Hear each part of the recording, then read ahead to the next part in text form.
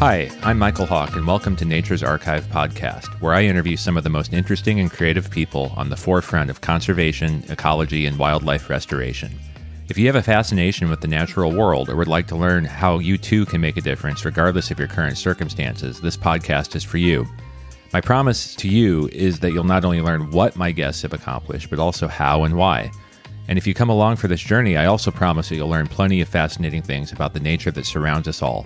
So give it a listen, and if you truly care about the environment and enjoy what you heard, please take a moment to subscribe, leave feedback on iTunes or your favorite podcast service, and share the episode with a friend. Thank you.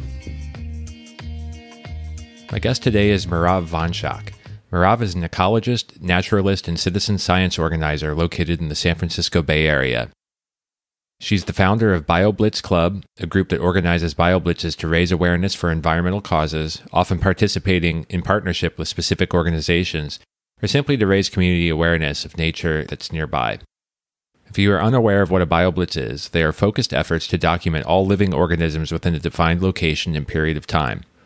I've participated in a few of these now and must say that I'm hooked. BioBlitzes provide a sense of exploration and discovery.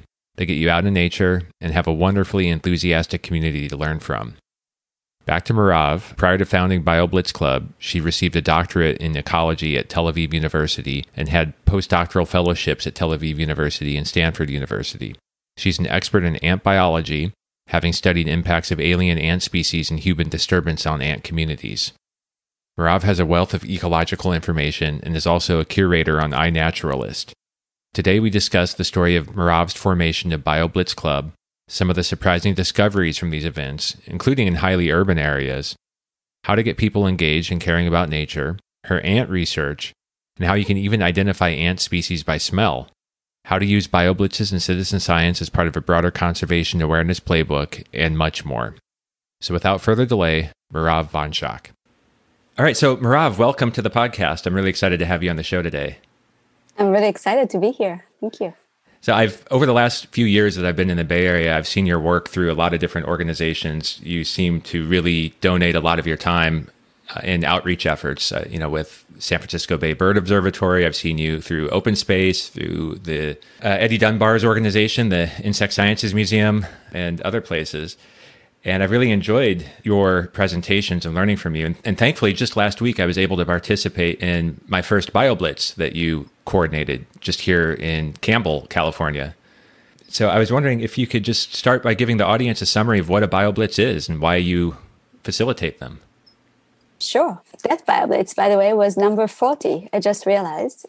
I'll start with the beginning. So a BioBlitz is an event where we go out to usually a park or a nature preserve or specific area, and we try to document as many species as possible within a limited time frame.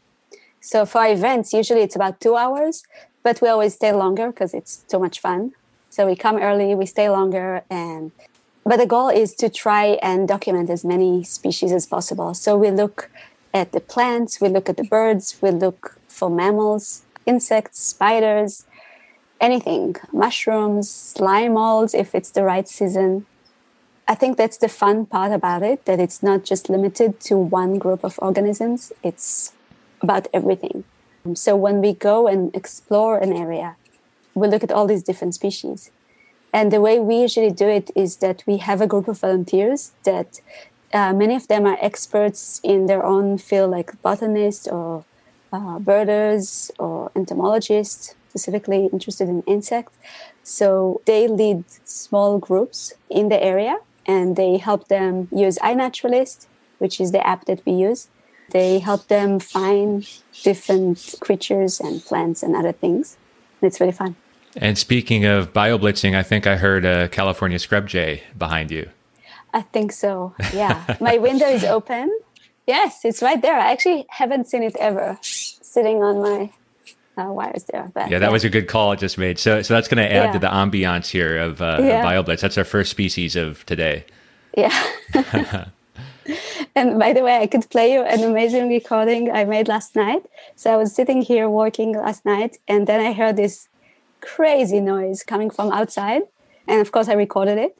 And then I went out with my flashlight. It was like a whole bunch of raccoons sitting on my fence but they're like fighting or, I don't know, arguing about something very loudly. Well, I suspect you're going to upload it to iNaturalist. It's already there. Okay. Raccoons are really fascinating. I don't want to go off on that tangent right now, but there's been more and more research on how intelligent they are. Like they've always been known to be an intelligent creature, but they're up there on the spectrum for sure.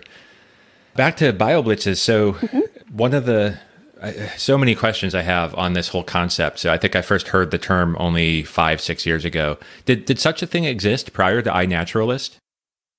Yeah, so people used to do it using just, paper and pencil and go out to the field with maps and everything.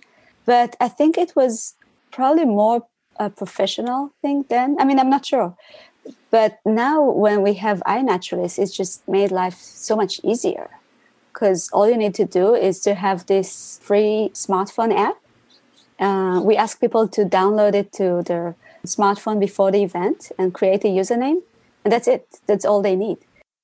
Because what we do is we set up a project page before the event starts, and we use a specific polygon for the area that we want to explore and a specific time frame. And then any observation made within those parameters, the polygon and the time frame, would get entered automatically into our project. So the people participating on their end, they only need to go out and make an observation.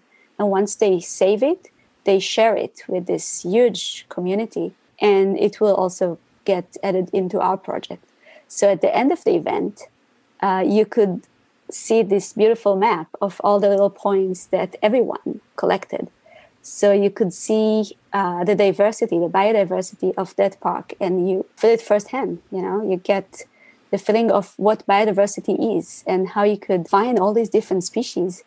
So when we take people out, we usually don't go to, a remote preserve. Our mission, the way I see it, for South Bay BioBlitzes, is to go to regular places, to city parks and to places that are very accessible, that everybody could get there, either by foot or by public transportation or by car, but it's nearby neighborhoods. Our public parks are actually amazing places to go because they have so much native vegetation planted in them. Not all the parks, of course. Many of them just have lawn and roses, like my neighborhood park. But many of the parks have many native oaks and other vegetation. And they have, we have 3 creeks here in San Jose.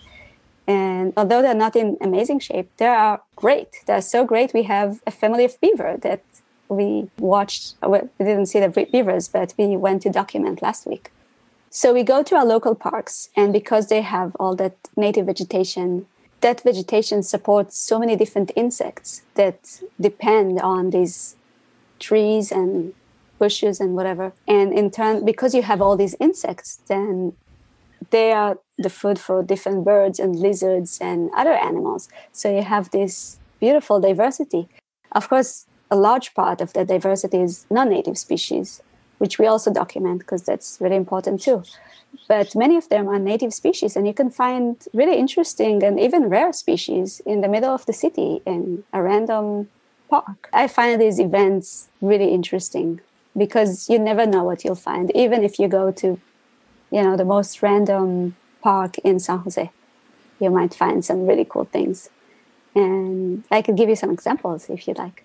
I would definitely want to ask about the examples, but before we go there, Sure. I just wanted to add that I have always watched nature documentaries on TV, and you get this sense of you have to go to some remote, pristine location to be able to see interesting wildlife.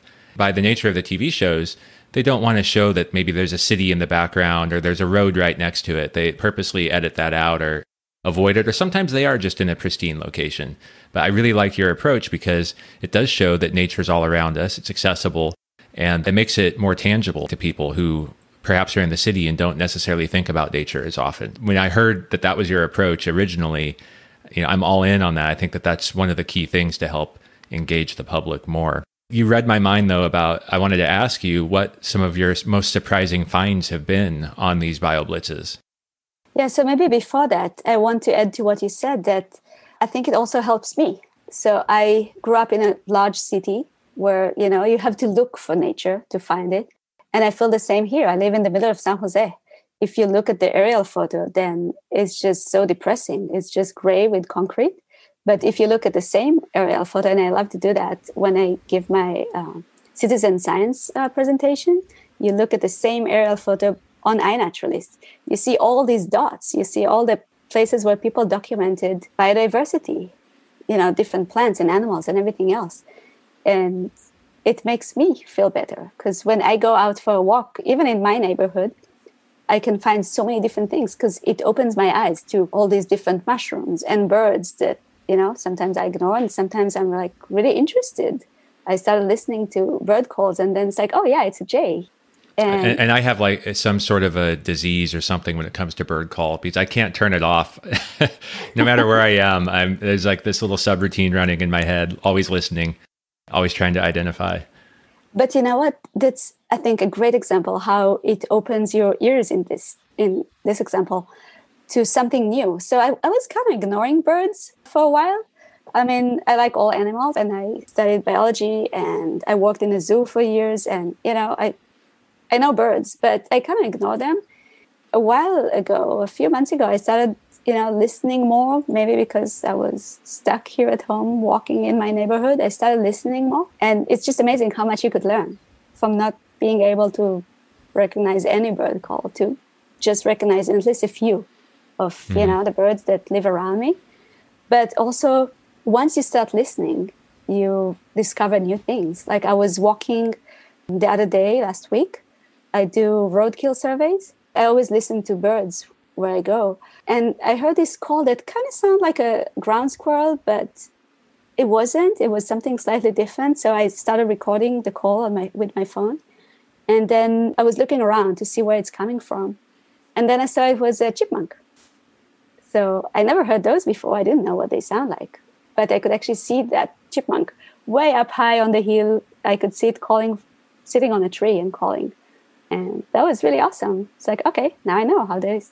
So listening to birds opened your eyes to a mammal. Yeah. I know how ground squirrels sound like. So I do listen to them. Yeah, I think it's just awesome how you change the way that you look at things or hear things. Well, and of course, the next step after really starting to understand the calls and the songs of the birds is getting into the behavioral aspects of those calls and songs. And you can start to pick up on the fact that there's a predator nearby, or maybe the jays are mobbing an owl, or something has disrupted. They all make their alarm call at the same time. You might know to look up and see that, oh, there's a red-tailed hawk coming in. So yeah, it's a lot of fun. And there's always another layer of discovery. Yeah, and I often think about all the people that walk there and would never look up, right? You hear crows or ravens calling and you know that something is happening and there is like a red-tailed hawk somewhere being mobbed. And people would just walk and never look up. That they miss all that activity. But it's the same with, just looking at different mushrooms when you walk and then you realize that, oh, these different trees, they have mushrooms growing on them, or all these different insects, like so many things are happening and most people would never see that. So when we get people out to our events, I think many of them are amazed by what you could find in just like a city park. We show them salamanders and slugs and snails and spiders and all sorts of things that live under logs and rocks and, in a random city park. Mm-hmm. You can find endangered species. You can find, lots of non-natives, but so many interesting ones. Well, that might be a good segue back to the original question, and that's, what are some of the most exciting finds that you've had here in these city parks? So one of my favorites is a bolas spider, which is this tiny little spider. It's a really funny one. And it's a kind of funny story. We're doing a pre-hike for one of the BioBlitzes in a park called Overfeld Park in East San Jose. So really not an exciting place. Everyone would say that. But there's a nice native plant garden in the park. I was looking at some oaks and then I saw something. So basically, they look like bird poop. They camouflage as bird poop on the leaves. She was sitting on a Coast Live oak leaf.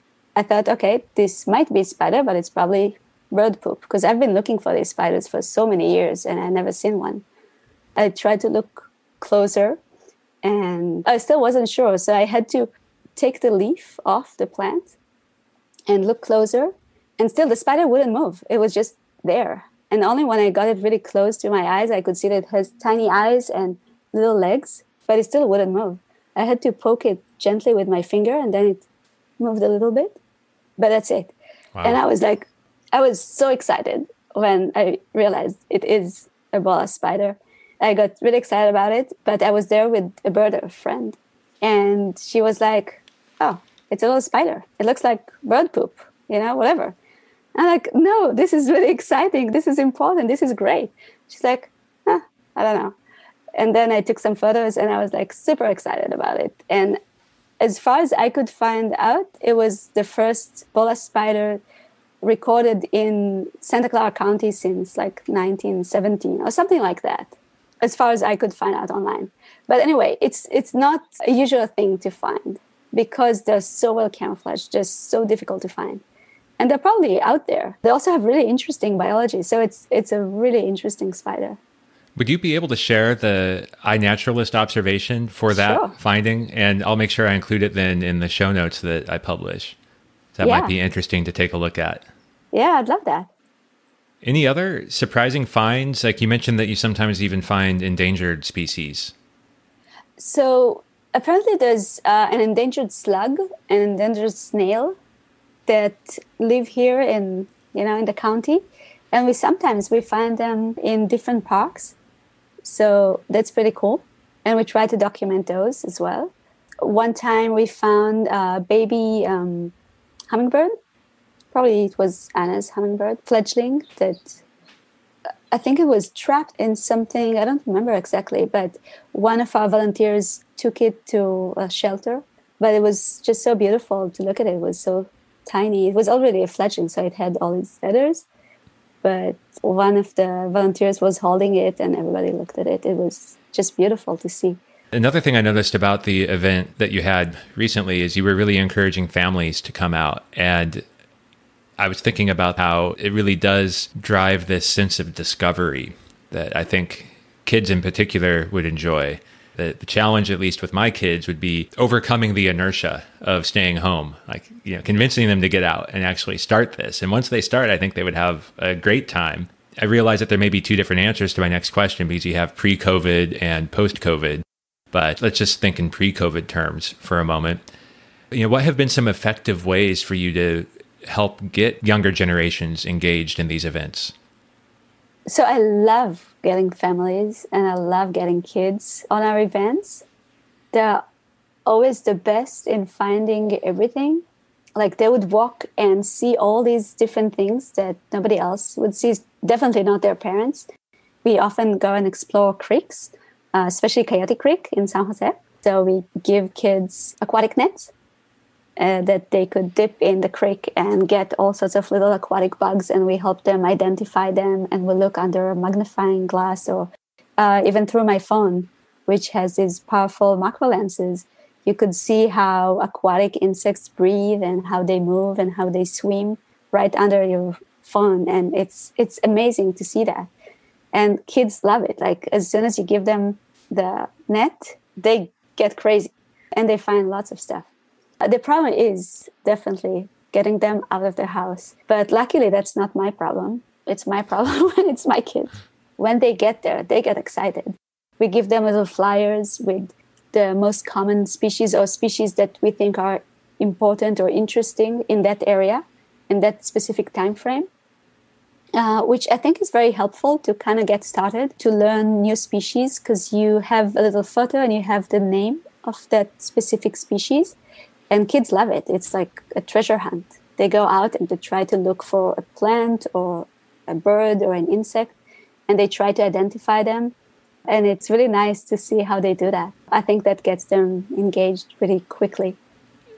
I know I always was interested in nature as a kid, not to the degree I am now, but as an adult, the things that I find most exciting when I discover them, novelty, of course, is always interesting, but I think if I were to be more specific than just saying novelty, it's an example like that spider that you mentioned that has such a crazy adaptation, to look like bird poop. It can disguise itself. I'm assuming based on that adaptation that it probably doesn't build a web. It's probably an ambush predator.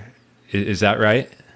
So it's even more specific than that. That spider is really interesting, and I hope I remember the biology correctly.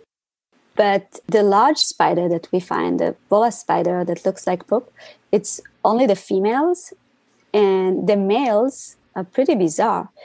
I think it's one of the only spiders, or at least the only one I know of, that the males hatch from the eggs as adults, which is bizarre. So they're very, very small. And in spiders, you often find males to be much smaller than the female. I think this one is unique, that they hatch from the eggs as an adult.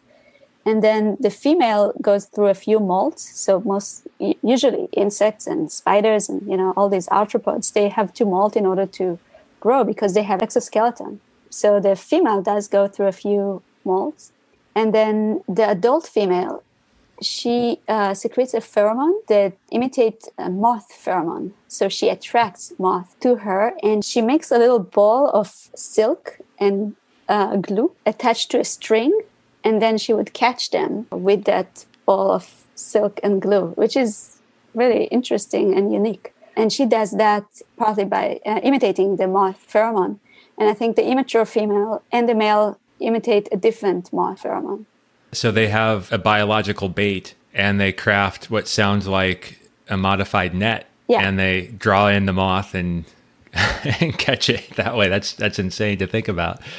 But anyway, where I was going with that train of thought was, like those are the sorts of things that I love, because I think I'm a bit of a systems thinker. I like to think about how things interrelate and, how they got to be the way they are based on evolution and the environment. For kids, back to that subject, what do you find they're really drawn towards? Is it the flashier things, the colorful things? What have you found really inspires them when they're on a BioBlitz? So kids and most people, they're mostly interested in cute animals, in fluffy mammals and pretty birds. But I think my part is to show them why other things are interesting, to show them the diversity of insects and how amazing they are when you look at them through a magnifying glass. They're so interesting. They have all these details. And when you tell them stories about these species, when you know more about something, it makes it more interesting. Just like this boa spider, that, it might look like a bird poop, but if you think about the adaptations and if you know something about its biology, it's just so interesting. Yeah, that's great. The idea of telling a story along with what you find must require a broad base of knowledge, because you don't know what you're going to... I guess there's some common things that you'll find at most places, and you kind of have an idea based on what others have seen on iNaturalist or what the habitat is. But you do have a very diverse background in biology and entomology. You hinted at some of it already. A couple of things. One, maybe we can transition into what your background is here in a moment. But after all of this exposure to all of these different taxa over the years, this is probably going to be like picking your favorite child. But which taxa are the ones that you seem to be drawn to more, you get more excited about when you find them? Yeah, so there's so many different taxa that I like. I mentioned that as a kid, I worked in a zoo. So I really loved the fluffy mammals there. But then I also started working with different arthropods. So I love different spiders. As a kid, I studied this spider in the school I was in my elementary school and middle school. It was a project-based school. So every year we had to do like a project to study something else. And I studied spiders. And it was really interesting because it was a spider that nobody knew anything about. So everything I found out was new. So I really love spiders. And here I really enjoy the tarantula migration. It's not really migration, but the male tarantulas wandering around in the fall. And unfortunately, I haven't seen one this fall with all the fires and smoke and everything else going on. I don't get to go outside as much as I'd like to. But I really enjoy watching these tarantulas go.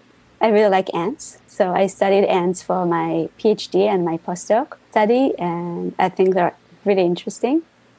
I also like, so many different things. bats and anteaters and most insects. And I love nudibranchs. Oh, yeah. Maybe there could be a future discussion that we have where we get into some of the interesting things specific to each of those taxa. I was also going to comment that one of the things I've really become much more knowledgeable about from you is galls. I knew that galls existed and that they had a unique sort of life history in terms of how they work, but I had no idea there were so many.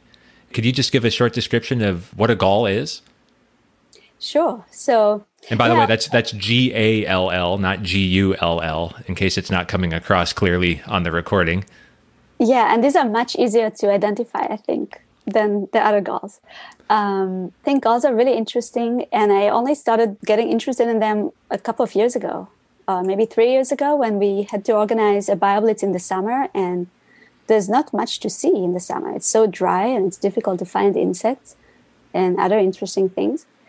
But the galls are there, and they are so awesome. So galls are little structures induced by usually an insect on a plant. So if we talk about wasp galls, then imagine a tiny little wasp. They're very small, and they prefer oaks. So a little wasp will lay its egg on an oak, maybe on a leaf, and the larva that will start chewing on that leaf, the larva makes the plant or induces the plant to create a little structure for it. So we could add a link to some photos because these are really colorful and pretty. And some of these structures look like a little sea star. Some of them look like a little plate. And they have very intricate designs, and they're really interesting. And the diversity is just amazing. There are over 90 species of wasp galls just in California.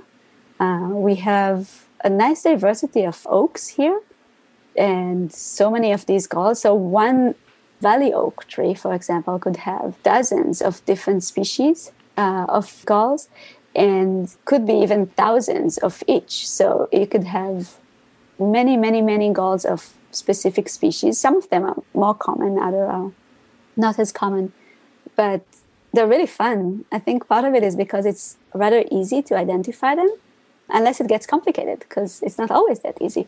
Sometimes they get parasitized by another wasp, because that little larva sitting inside the gall is, it seems like she's well protected, but it's not that well protected. So little wasps, little parasitic wasps could find it in there and lay their eggs in the same gall. It's fascinating to me. And I know I've seen galls on coyote brush. And I learned from one of your pamphlets that my coffee berry, which is a native California plant, can get a gall as well. It makes me wonder, do other parts of the world, other parts of the United States have galls as well? Are they as diverse as what we have here in California? So I think the gall wasps, the one that induce galls on oaks, are especially diverse in California. They are found in other places around the world, but they're not the only insects or organism that induces galls. There are many others, like the moth that you have on your coffee berry. So that one is made by a moth. And then the gall midges, which is like a tiny little fly. There are mites, little arachnids that induce galls. So there are different groups of insects that could do that, and other kind of wasps. So in a way, they're very diverse in California. There are many different species, and there's a great book that includes many of them. But that's probably the UC Press book. Yeah, which is out of print, so it's really expensive. It is. I'm hoping they have another printing of it. They're supposed to. Yeah, okay. So they're supposed to have a new print of the gall book, hopefully soon. That's such a great series of field guides. I just keep buying more and more and more. Yeah, I just got a new one last week. Yeah. The California Insects, a second edition. And it's such a nice book. It's beautiful. So yeah, highly recommend it. I just wanted to say that the entire series is great. Like, you could learn so much just by getting the book to your favorite group. Right. Yeah, I'll definitely link to the book you mentioned, and also to some pictures of the different galls that you mentioned. And if you don't mind, I know you have a pamphlet for, at least for California galls, on your website, and I can just link straight to that as well. Yeah, I actually have two. There's one for the spring galls and one for the fall galls, because they're very different. So many of these species have two generations. So they will look completely different. They might be on a different part of the plant in the spring and like on a leaf in the spring and the stem in the fall, for example. And the wasp itself looks different, which I think is amazing. So many of them were originally described as two separate species. And it took a long time to realize it's the same species. And one more thing I wanted to touch back on, you mentioned that your doctorate and postdoctorate work was on ants. And so speaking of these sort of really interesting adaptations, or even if they aren't adaptations, they're just interesting to observe, like galls. I saw you present about urban ants over the summer. And one of the really surprising things to me was that you can actually partially identify an ant. You know, they're small, they're kind of, you really have to get a good look at some of them to tell what species it is, but you can partially identify them by smell. That's not something I ever would have thought of doing, is smelling an ant. So I wanted to ask you more about that. It seems like that's common knowledge these days. There's even an ant called like the odorous house ant, which gives rise to the fact that they do have a fragrance. But how do you go about smelling an ant? So, yeah, smell is a great way to tell the difference between, different ant species. The odorous house ant is a great example. It's also called the banana cream pie ant, which I never smelled a banana cream pie, but I guess it smells great. So these ants, they smell kind of sweet, and you could squeeze the ant and then they release their alarm pheromones, which in this case is kind of sweet.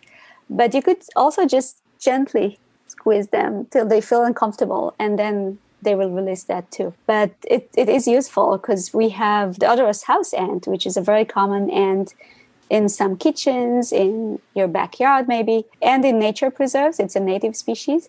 But we also have the Argentine ant, which is the most common non-native species in the area that you will find in the exact same habitats. And they look pretty similar in size and also in color. So a good way to tell them apart is to pick one and squeeze it gently. And if it smells sweet, then it's the odorous house ant. And if it doesn't, it's probably something else. So yeah, I often tell people that they should smell their ants to tell what they are, and people love that. You can even taste them. I'm a vegetarian, so, I'm not supposed to. But some people would just taste them. Of course, I've heard of people taking leaves off of plants and crumpling them to see what the fragrance is to help with an identification, things like that. I had just never heard anything like that with an ant. And I suppose you have to know a little bit about what you're doing if you're handling an ant. You wouldn't want to pick up a fire ant or if you're in Central or South America, a bullet ant. I don't think you'd want to pick one of those up just by looking at it. But nonetheless, you have to have a little bit of knowledge before you start handling them. Yeah, but the ants we have here, they don't really sting. They might bite you, but they don't really sting. So you could basically handle any ant you see. And if it does sting you, you should let us know, because we might get, a new invasive species. So that's always important to know. Handling ants in the name of science, yes. Yes. And once you handle them, you could get a closer look. So I always tell people to try and hold them. You should grab their legs with your two fingers, and then you could get really nice macro shots of the ant, and that would be much easier to identify them too. And when we do bioblitzes and insect walks and stuff like that, I often let people smell ants, and it's lovely. Definitely an experience that I'm sure people will remember. We haven't really gotten into your background. I hinted at getting into your background earlier. So you talked a little bit about your educational background and working at a zoo. So it sounds like you were interested in nature from a young age. Was there an experience that got you interested, or is it just one of those sort of inherent things? Probably inherent. I'm not sure. I remember that from a very young age, I was interested. Like I would collect beetles from, the yard, from the street, and I really liked hiking and going out to nature. But I grew up in a large city, so there wasn't that much nature in there. But still there were, insects and other things. And in my school, we had something like a bug club, like an entomology club, that got me really into it. And I really enjoyed that. About what age was that? I was in middle school. So then you went to school and pursued your degree and took it all the way to doctorate and postdoctorate work on ants. I mean, that's probably a long period of time. It's definitely a long period of time to devote to that subject. I'm curious, did you ever feel burned out spending so much time with ants in that era, or did you supplement it with enough other activities that it wasn't an issue for you? Well, first, I think ants are so interesting and so exciting that it wasn't too much. And when I did my PhD, it was just so interesting. I started studying invasive ants in Israel.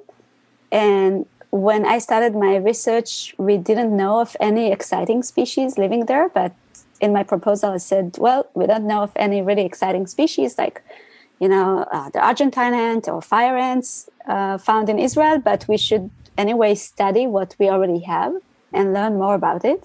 And then a year later, we discovered the little fire ant in Israel, which is this really bad invasive species spreading worldwide. When we discovered it, it was probably there for about 6 years and only found in very few villages, like rural villages. So for my PhD, I didn't only study their biology, I studied them, in the field and in the lab and in molecular and chemical analysis and many different things that were all fascinating and wonderful.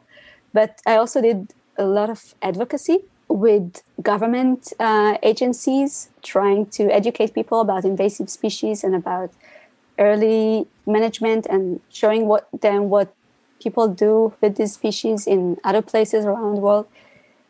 Unfortunately, it was all a waste of time. Now it's so widespread in Israel, it's everywhere. And there's no way to ever get rid of it. Because with invasive species, early action is the only most important thing. And it's just too late. So it was really interesting. And I was so busy because I was doing both the research and the advocacy, and both with government agencies, but also to the public. So I gave many public talks and media interviews. And I mean, it was huge. And it was fascinating. And then I moved here to do my postdoc at Stanford 10 years ago. And that was really interesting too. I really enjoyed the research that I did. I was studying the Argentine ants and other invasive species in the area and their effect on local species. When I moved to the lab, I also joined a long-term study in Jasper Ridge, which is Stanford Biological Preserve that is closed to the public. It's only open for research. And in 1993, my postdoc advisor, Professor Deborah Gordon from Stanford University, she started a research there with her graduate student, tracking the distribution of the Argentine ant in Jasper Ridge. And for many years, it was a graduate student project with different students changing. And then about 12 years ago, it became a citizen science program. So when I joined the lab, I think it was about 2 years since it became a citizen science project. So instead of graduate students doing the entire study, we have a large group of volunteers. And twice a year, we go out and we document all the different ant species in the preserve. So I think that was the first time I actually participated in citizen science study. And I still do it. I'm still there, part of the organizing committee that is in charge of that survey. And it's a beautiful project. And I really loved it because unlike the academia where it's just you, and even if you collaborate with other people, it's mostly you and either doing, field work or lab work or writing. But it's very secluded in a way. And when we did the Jasper Ridge ant survey, it was completely different because it's this really great team of people and it's a nice collaboration and we organize it together, we go out together. I really love that aspect. Did you say that was your first citizen science project, period? Or your first one, specific to ants? No, I think it was the first time I actually participated in citizen science because, before that and while I was doing that, I was a real scientist, like doing studies. And, I'd have field assistants, stuff like that, but it's not the same thing. It's not like study led by non-academia researchers. That actually reminded me of something I meant to say earlier about my first BioBlitz. And that's one of the things I enjoyed most about it was how much enthusiasm and energy that the volunteers had. Just random people showing up to this event were so excited to talk about nature and share their discoveries and share their knowledge. And I realized that's something that's missing in a large part of my life, is like that enthusiasm about something.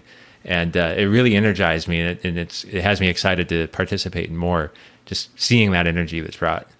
So you're very successful in that regard.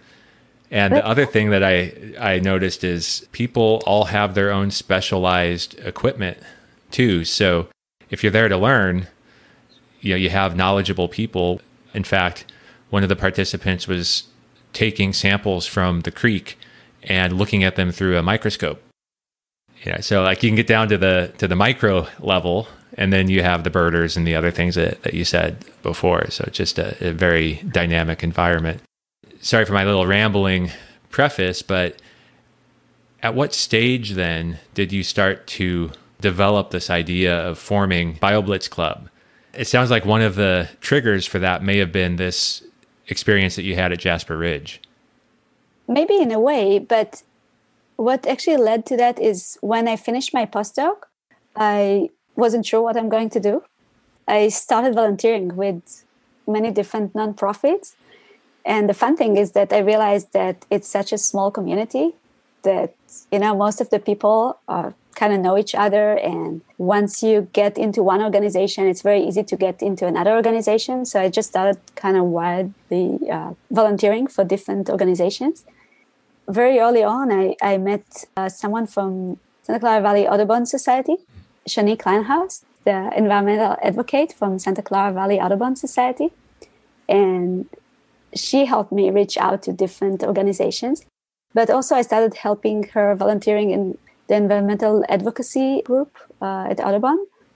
She asked me to help her building a bird database for Coyote Valley. So, we've been trying to protect Coyote Valley from development for many, many years. And every few years, there was another thing where people tried to build that area. So I started working on creating a database for Audubon, but all the different birds there. And I used all sorts of resources. And one of them was iNaturalist, which I just started using, I think, at that point. After I finished creating that database that I think had 219 different bird species, I thought that the next step would be to organize a BioBlitz there. I realized that people really don't know where is Coyote Valley. If you're interested in that place, where do you go? How do you visit? And I thought that a BioBlitz would combine a few different things. First, you'll get people out, and that will give you a chance to talk about the advocacy and about the different species and why it's important to protect that place. But also, what would be a better way to get people out to see a place and to get to love it if they know where it is and they could experience that place and look at the diversity there. The one thing was to get people out to see where Coyote Valley actually is and to learn more about it. The other thing was to actually collect more data, because we just didn't have enough data about that area. We had quite a lot of data about the birds, but I felt like we don't know much about other species that live there. And I thought a BioBlitz would be a great way to do it. And I didn't have much experience with either a BioBlitz or organizing events or any of these things. It was pretty complicated, but it was so much fun that I really wanted to keep going. I think the other thing, just before that, I realized that I already know so many different people from different organizations and that each have different expertise. Some of them are birders and some of them are botanists and entomologists and, with different fields of interest, that it would be so awesome if we could all go out together and do stuff and learn from each other. Because, I know so many ants, but I don't know so many other things that my entomologist friend know. And, of course, I don't know much about plants or about the birds, or there's so much out there to see that I thought we just need some platform to get us out together and learn from each other and have fun together. Because, people are just really excited to be out. And that's one of our challenges now with COVID, is that we can organize public events. If you stick with all the guidelines, you could do it. But we get so excited that you have to actually push people away and say, well, keep your distance. But I think it's just the BioBlitz is such a fun way to get people out and to experience a place and to document things. And the exploration part has a big part in it too, because you never know what you'll find. We always find interesting things. And I think that's also to answer your previous question about the kids. So I think kids really love that part, that, like, what will we find, you know? You remind me of kind of a funny thought I'd had over the years, because I always thought it would be a lot of fun to go on a hike in an interesting area with a geologist, a botanist, an entomologist, and a birder. I'm kind of a birder, so I would maybe fulfill that role to an extent. And then I realized if we actually did that, we would not make it more than about a quarter of a mile on that hike. Leading field trips, there's sort of this rule of thumb. If you're on a birding field trip, maybe you'll go about a mile an hour. And if you're out to hike for exercise, maybe you're going 2.5 miles an hour, depending on terrain, something like that. So you go from 2.5 if you're on an exercise hike down to maybe a mile per hour if you're a birder. And then you get the plant people, the botanists, looking for native plants. And then you're down to maybe a quarter mile of an hour at that point. And then put them all together and just imagine. But I realize that your events are very different. And you do kind of stake out just a specific area to deeply investigate. That kind of funny visual aside, what you mentioned, it almost sounds like the beginning of a playbook in that your investigation of Coyote Valley, this is back. So Coyote Valley, there's a lot of progress has been made for people maybe that aren't familiar with the San Jose, Northern California area. So Coyote Valley is the last major tract of Santa Clara Valley that is not heavily developed. There's agriculture, but there's always been an eye on commercial developments in the valley. And in recent years, some of it has now been protected. It's been purchased by open space and through partnerships, and it's a huge win. But the reason why it's so important isn't just because it's the last large tract of undeveloped area in Santa Clara Valley. It's also a corridor that connects two different mountain habitats. There's riparian habitat right down the middle. It's one of these perfect areas where lots of different biomes and habitats converge, and it's this corridor at the same time. And you and others identified that. And part of that playbook is then to get people excited. And a BioBlitz is one of the things you should do. It sounds like that's just a natural activity.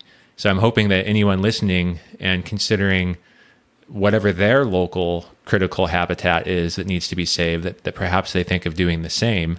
So that leads me to my question finally.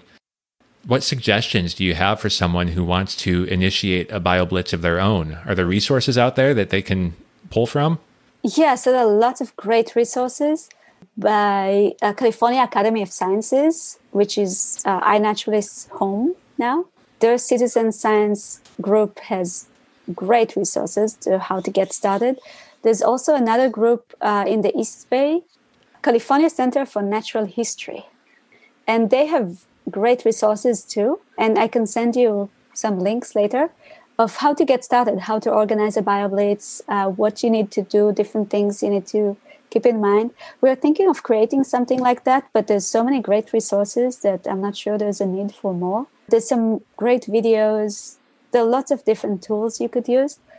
So, the main tool is obviously iNaturalist, and they have really so many different videos and educational stuff, because every spring, at the last weekend of April, they have this challenge, the City Nature Challenge, which is a worldwide competition between cities using iNaturalist. So trying to find the most species, the most observations, and most people engaged on that website. So they have a specific website with tons of educational resources and how to get started, how to do different things.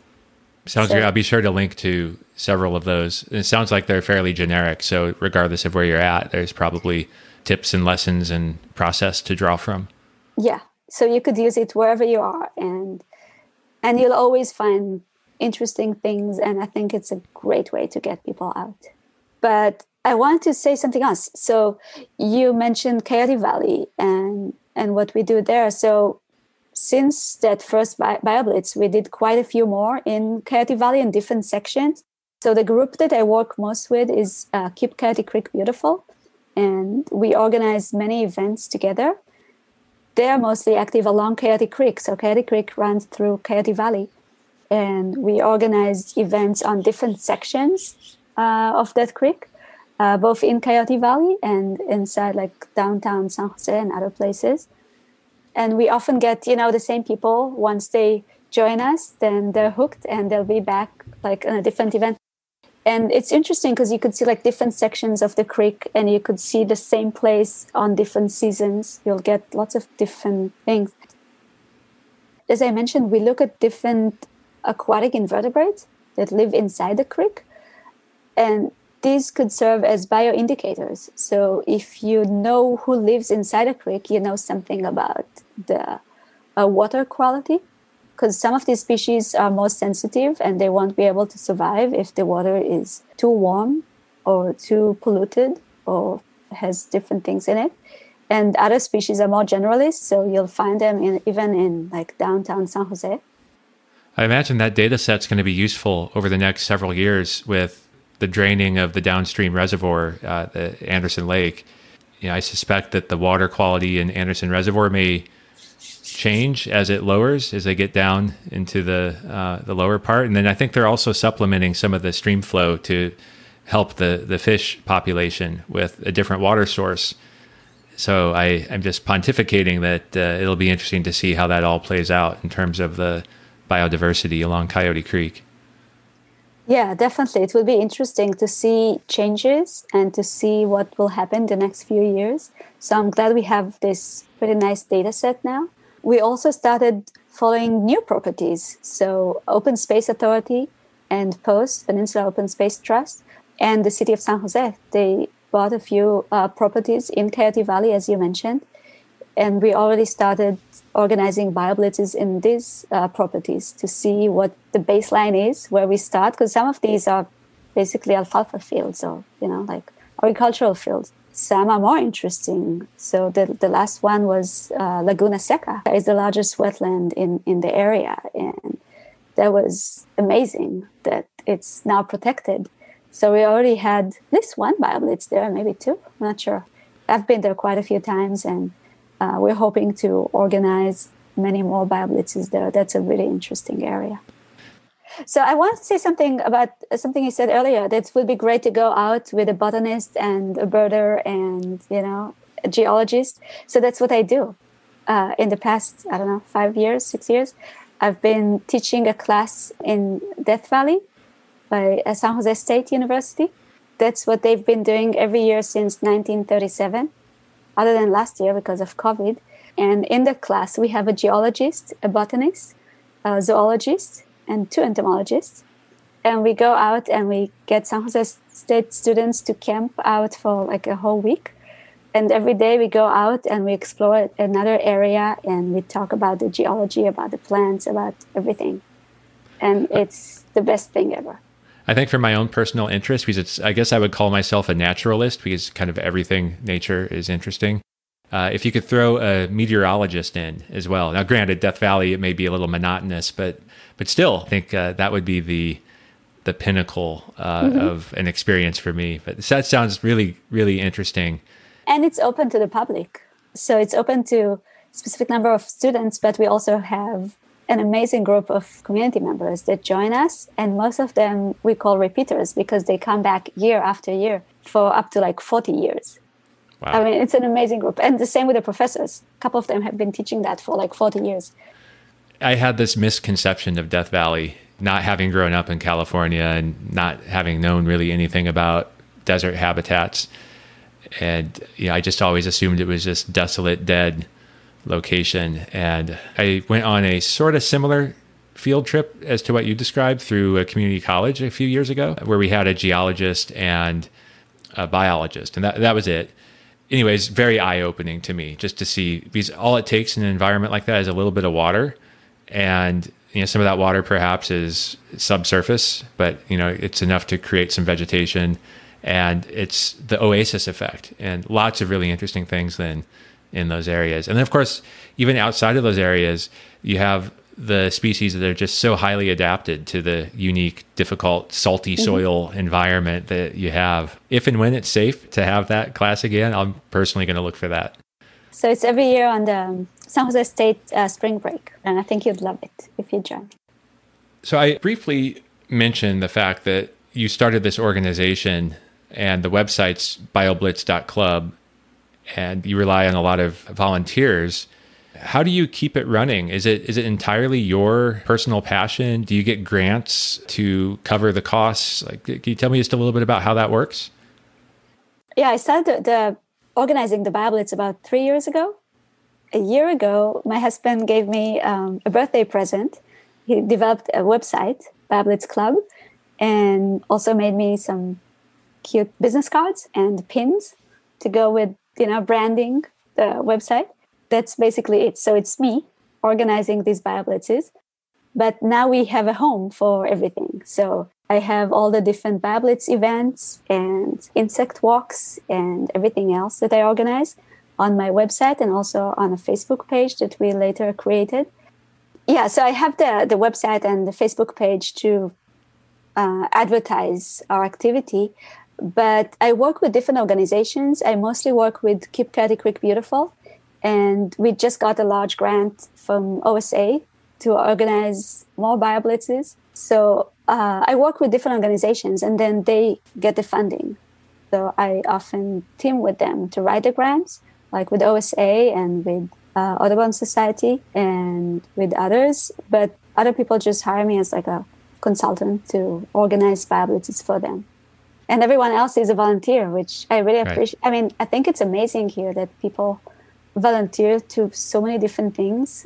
Some of the people that volunteer with me, I volunteer with them on their events, and I'm happy to organize insect walks and other things. So for some organizations, I do it as a volunteer, and for other organizations, if they can pay, then I get paid for it. But grant writing is sort of the unglamorous hard work that happens behind the scenes. I apologize for asking this question because I haven't found anyone who enjoys it. Did you learn through experience? Did you take any classes? How did you get to a point where you're comfortable, at least in grant writing?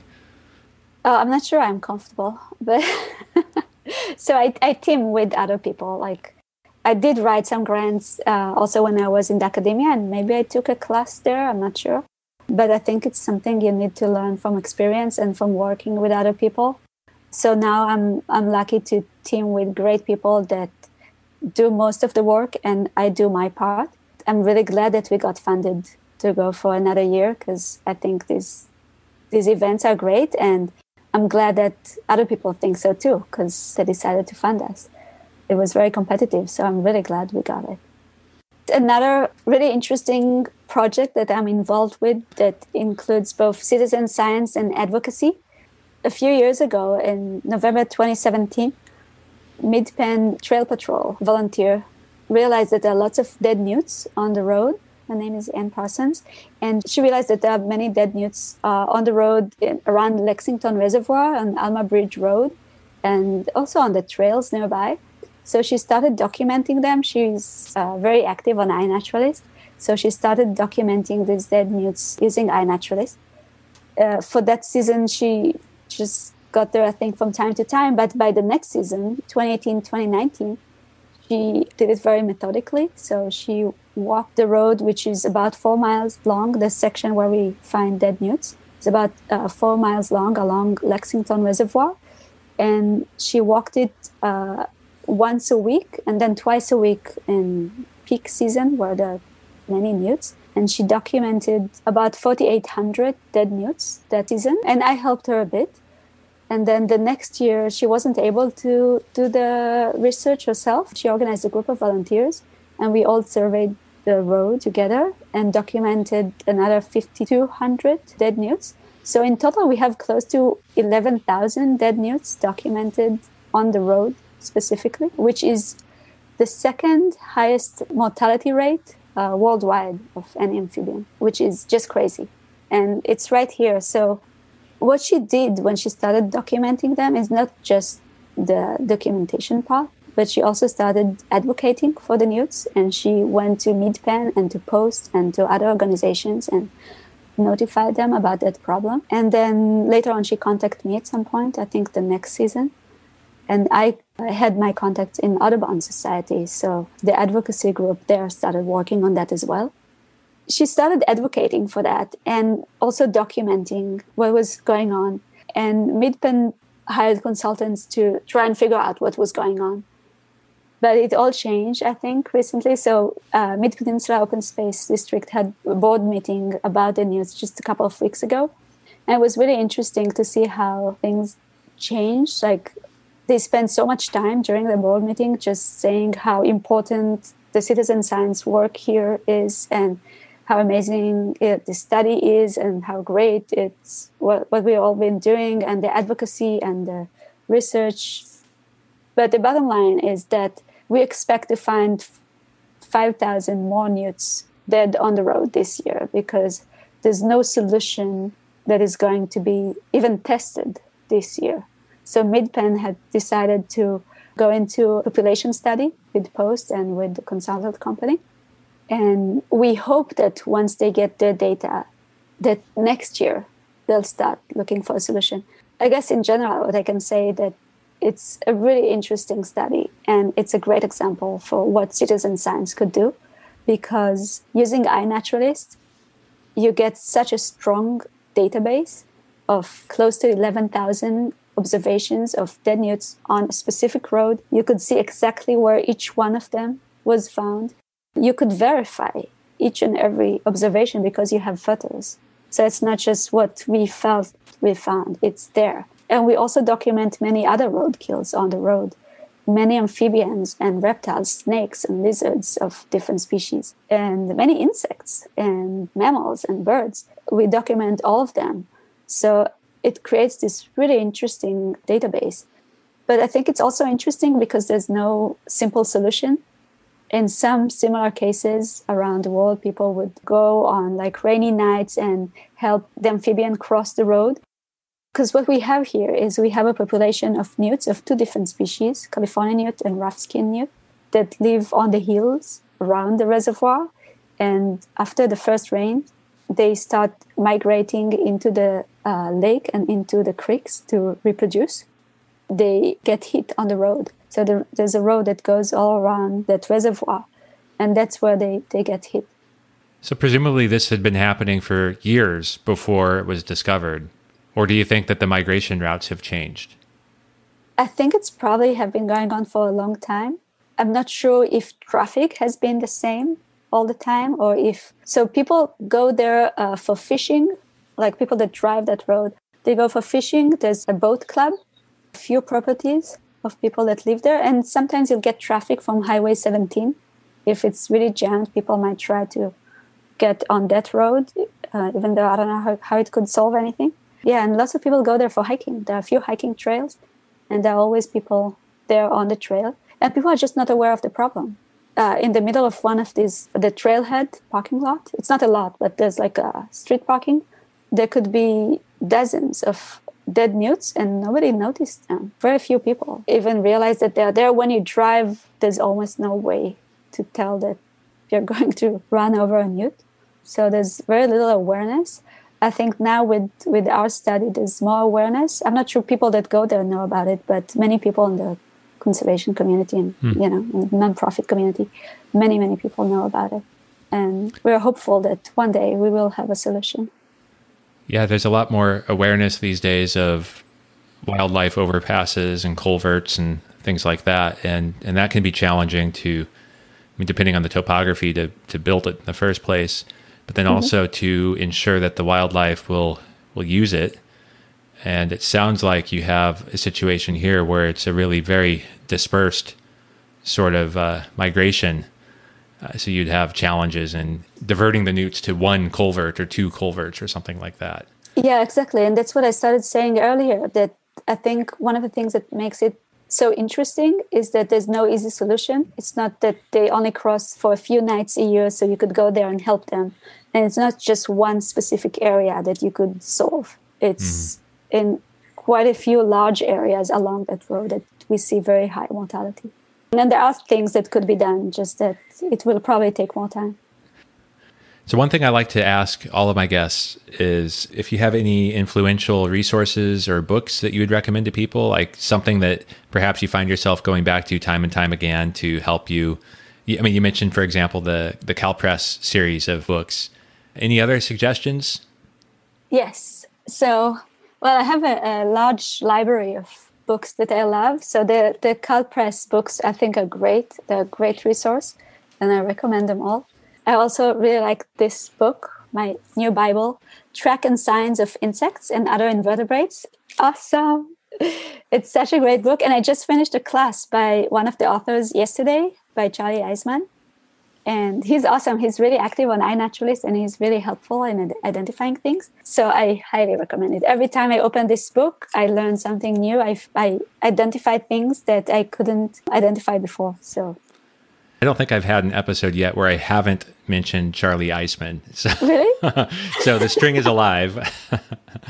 That's funny. Yeah, he has such an interesting story, and his focus on, I mean, it's not just leaf miners, but that's what people associate with him the most. I wanted to mention that's one of those other really interesting stories that I found kind of opens people's eyes to interesting things they can find in their own backyard or in their neighborhood, are these leaf miners that actually, deposit an egg or a larva somehow works its way in between the epidermal layers of a leaf and it grows up inside of a leaf in the protection of a leaf.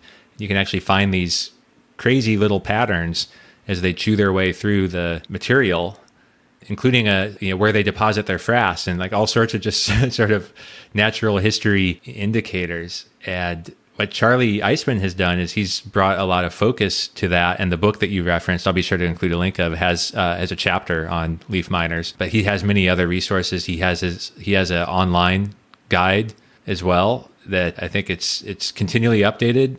And he's discovered so many species. And through his advocacy, lots of other people are looking now as well. And there are lots of new leaf mining species being discovered all the time. So I just wanted to connect the dots, because I think in the past episodes, I've just had some casual references to that work, but I think it fits really nicely with this concept of a BioBlitz and learning to see nature in a little different way.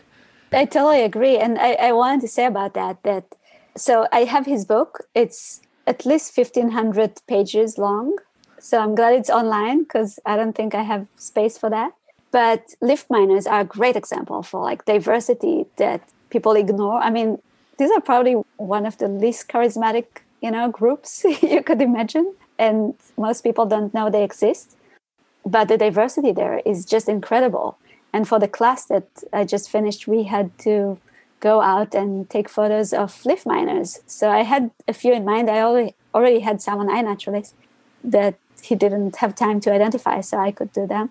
And then I had some in mind that I wanted to take photos of in my yard. And then yesterday during the class, I remember that I forgot one. So I have a little snowberry plant that I planted. And in the middle of the class, I went out, took a couple of photos with my phone, and then identified them during the class. And it was a new species to iNaturalist. So, and that was, I think, the second one I added to iNaturalist during the class. I mean, there's so many new things you could discover. So this is not new species to science. It's already a described species. It's just nobody uploaded any observation to iNaturalist. But you could easily describe, or I guess kind of easily, you could find new species to science of like leaf miners, even in your backyard. And I think Charlie has a story about that. But it's amazing what you could still find. And it's the same with galls, just that not as many undescribed species probably as there are with leaf miners. I know I'm missing leaf miners. If someone like yourself or Charlie were to investigate my yard, there's probably twice as many or more than I've been able to find myself.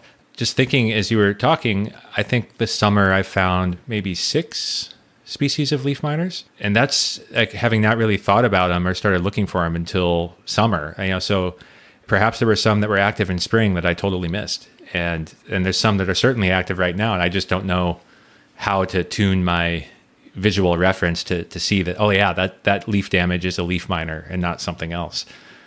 Yeah, so actually a large part of the class was like is this a leaf miner? No, this one is not, like people would bring in photos of other things. But Charlie is so knowledgeable that he could tell you, oh, no, this is like that group of insects and they're not leaf miners. And this is this is that. Like he knows so much. Incredible.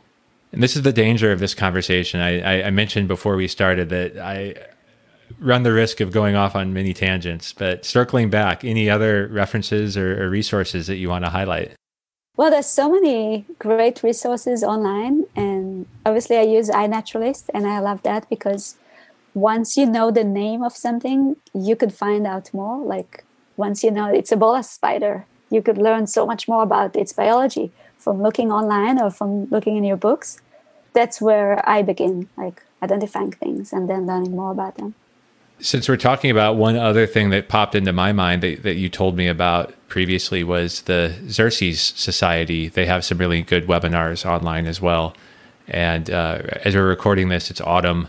It's kind of an important time in backyard preparation for winter, and how we all prepare our backyards can really make a difference in terms of overwintering success of insects. So I know that they just recently had a really good webinar on that. So I'll throw that one in as well as another good resource. Yeah, they have great webinars. And I think even just thinking about our yards in a different way, which I think they promote. And there's another great video. I'll try and find it and send you the link. Saying how important it is that even if your little space, which could be a backyard, could be a balcony, it could be some potted plants, just adding some native plants could make a huge difference. But even leaving all the leaves, is creating that habitat that you mentioned. It's so important. So I leave all my leaves on the ground, and it creates such a nice layer of leaf litter on the ground and protect the ground and protect the plants, and it's beautiful. And then you have all these insects. But I also, so this is a time to plant native plants, because then, hopefully the rain will come in, and by the time winter is gone, they'll get established. But so I bought a few native plants recently, and I'm hoping to plant them soon when the first rain comes. But even just having these few plants still in their pot, I could see how they attract all these like native bees and all these other insects just sitting there waiting to be planted. So that's really incredible too.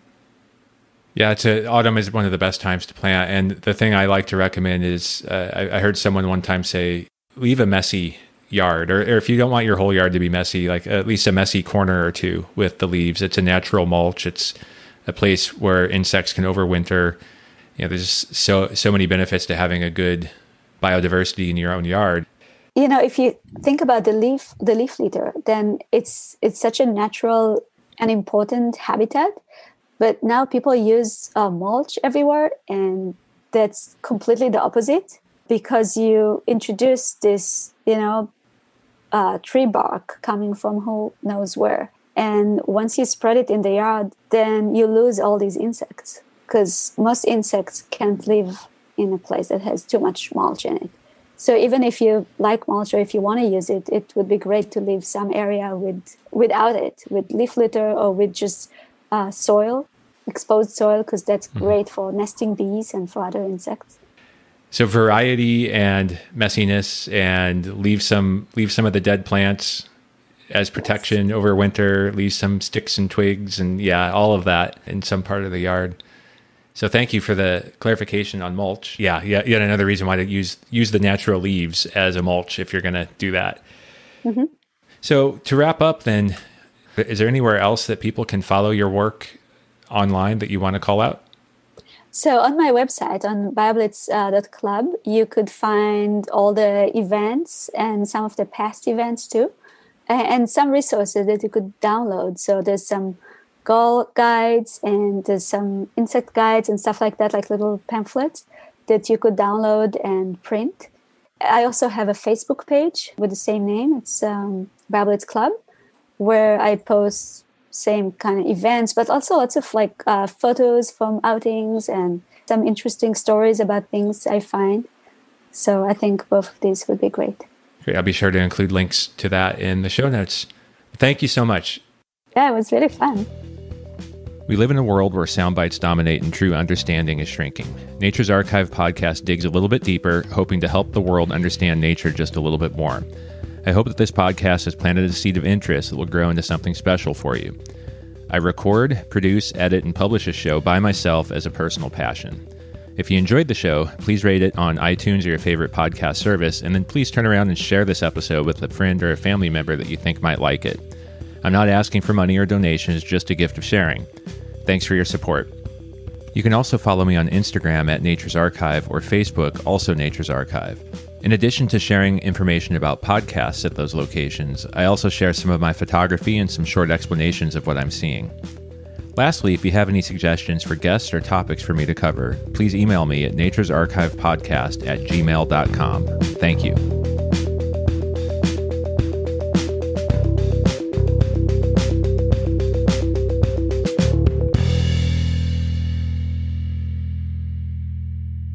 And one last word, I want to make sure to give credit to the music that you hear in the podcast. The opening song is called Fearless First by Kevin MacLeod, and the closing song is called Beauty Flow, also by Kevin MacLeod.